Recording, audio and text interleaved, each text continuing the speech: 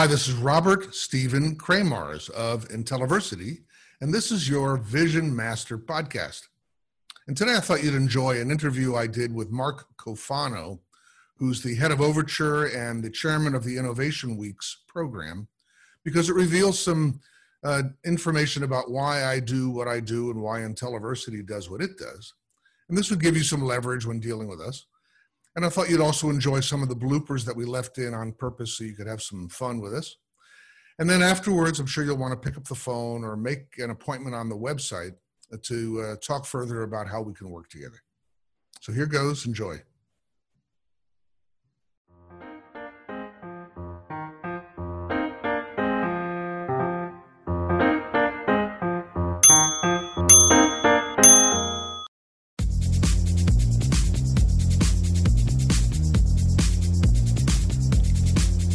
Hi, my name is Mark Cofano, founder of Overture and global chair of the Overture Innovation Weeks. Today I have the pleasure of interviewing Robert Stephen Kramars of Intelliversity. Rob is passionate about helping early stage companies achieve the success they need and deserve. Rob tells me he's created a system wherein more than 50% of the companies he works with are able to successfully raise capital. That's especially important today as COVID-19 has turned many of those startups upside down. Let's join Rob online now. Hi there, Rob. How are you today? I'm doing great, Mark. Awesome. So happy to have you on our InnoView.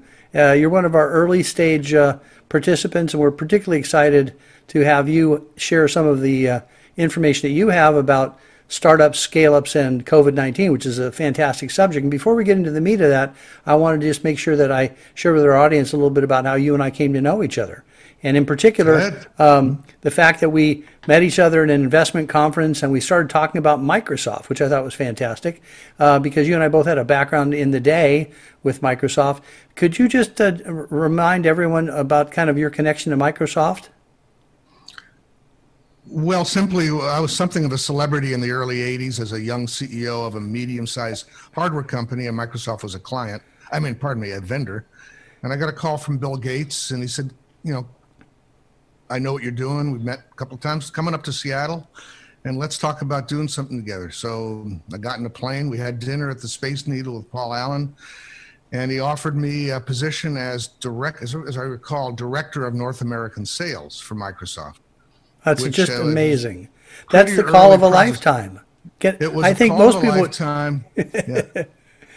The place where I've been kicking myself ever since for not taking the position is grown, scarred, and blemished, but that spot is not visible to the public. But I've been, the guy who took that position, I think, was the internal Steve Ballmer. And of course, he's now worth $49 billion, and I'm not. But it's worth. Well, hey, hindsight is 20/20. But the fact that you actually were asked by Bill Gates to lead a significant part of Microsoft, that was remarkable. And there's a couple of things I remember about you. First of all, that you had a bigger picture view of not only the startup world, but also of the world in general. And I'd like to focus on one thing in particular, basically the connection between startups and innovators. How are they the same? How are they different? And what part of your world is actually focused on helping startups and innovators? Well, actually, I'm a champion of innovation per se, not necessarily startups, because innovation is action, intelligence in action, right? So, and to me, that's our highest value as human beings is intelligence in action. So I'm a champion for innovation. It just so happens my workday is around supporting the financing of startups and scale-ups, not all of which are innovative. So we focus on innovative startups and scale-ups. Not all startups and scale-ups are innovators, and certainly not all innovators are running startup and scale-up businesses. So there's an overlap, like a Venn diagram. Yes. So we're looking for that center. I look for that center area where it's a startup or scale-up business and it's innovative. Well, World-class innovator. I think in that World-class. regard, we share a common interest because I'm passionate about innovation, and we'll get into a little bit more of that in the future. But in particular, we're in a time where we want to be able to focus for the people who are listening in today on this subject of how startups and scale-ups are, in fact, living in a different environment some 5 months after this whole COVID thing started. But we'll get to that in a minute. The other thing that I thought was particularly fascinating when I got to meet you on the front end is you're kind of a philosophical guy. In addition to having a background in finance and startups and whatever, you have a background in physics, and you got to study with another amazing guy. Maybe you could share the details of that.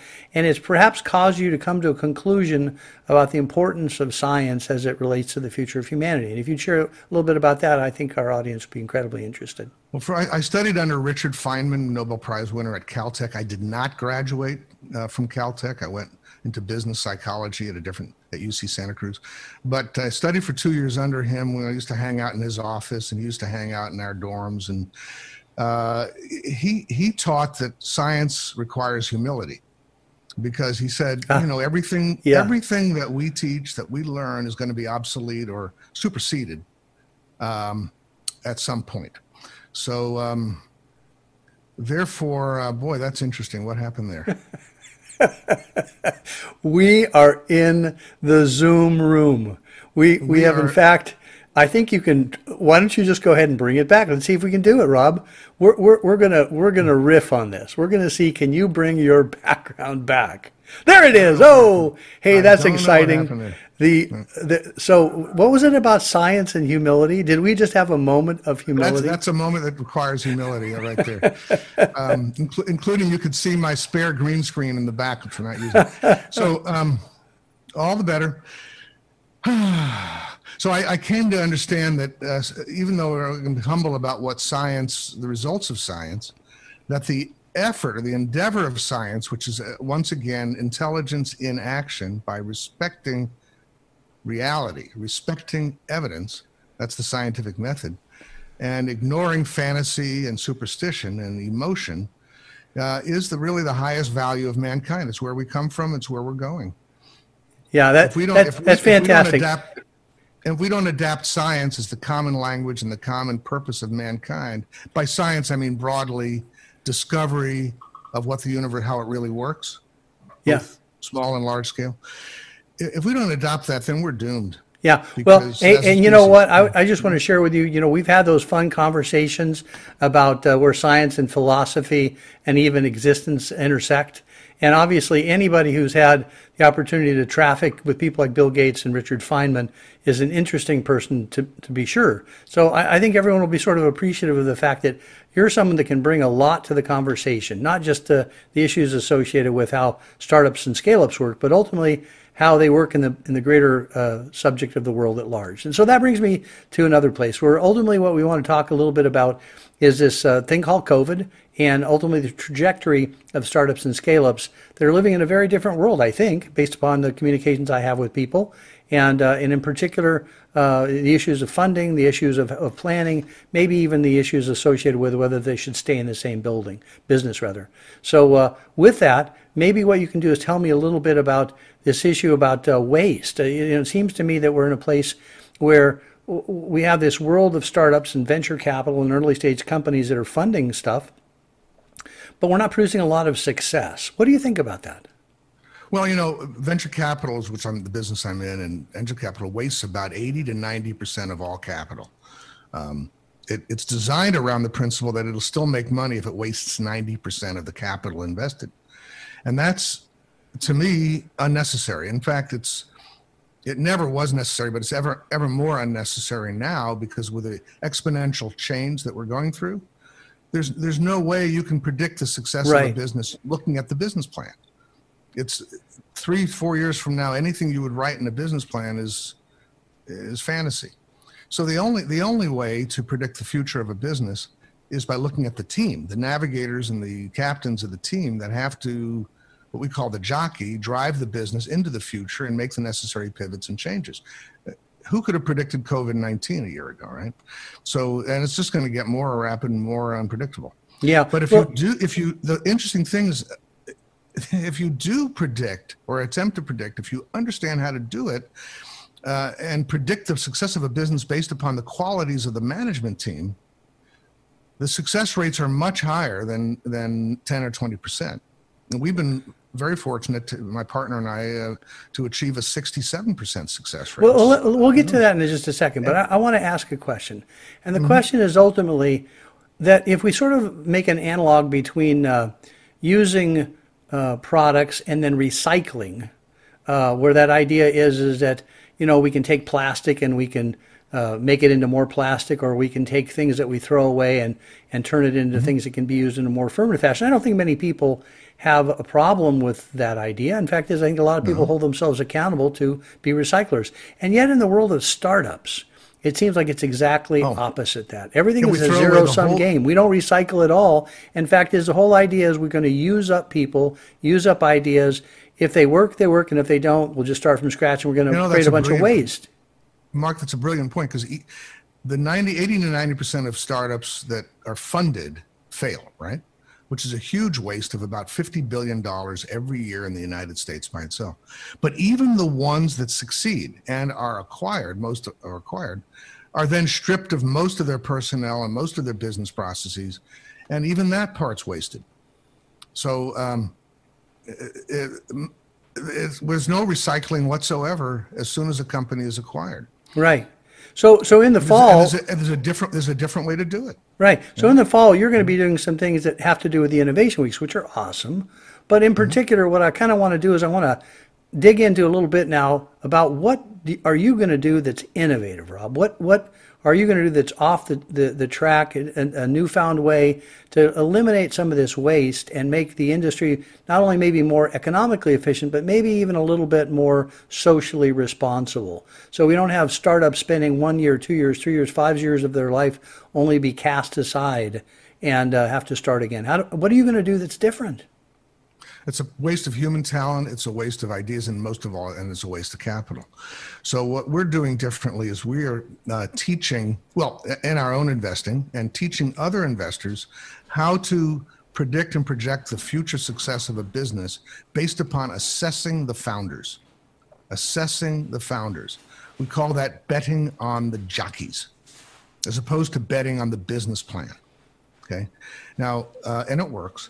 Now, when it comes to the jockeys themselves, the entrepreneurs, the innovators, the folks we call vision masters, we get to teach you how to be assessed positively by investors. Right? I see. You see? So, look, every investor has a dark side and a light side. The dark side doesn't know how to do an assessment. So they do the best they can. They look at the business plan and so on, and the resumes.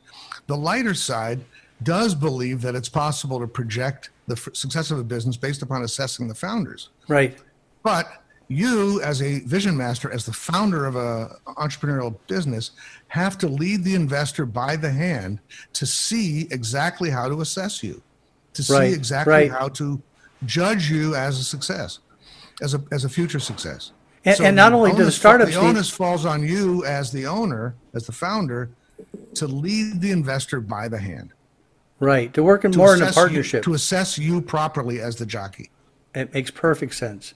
And so maybe there's even something for investors to learn in this too, right? So you're in a circumstance where you have startups that are basically trying to show their stuff as founders and the quality of their team, and maybe not be as much focused on the business idea.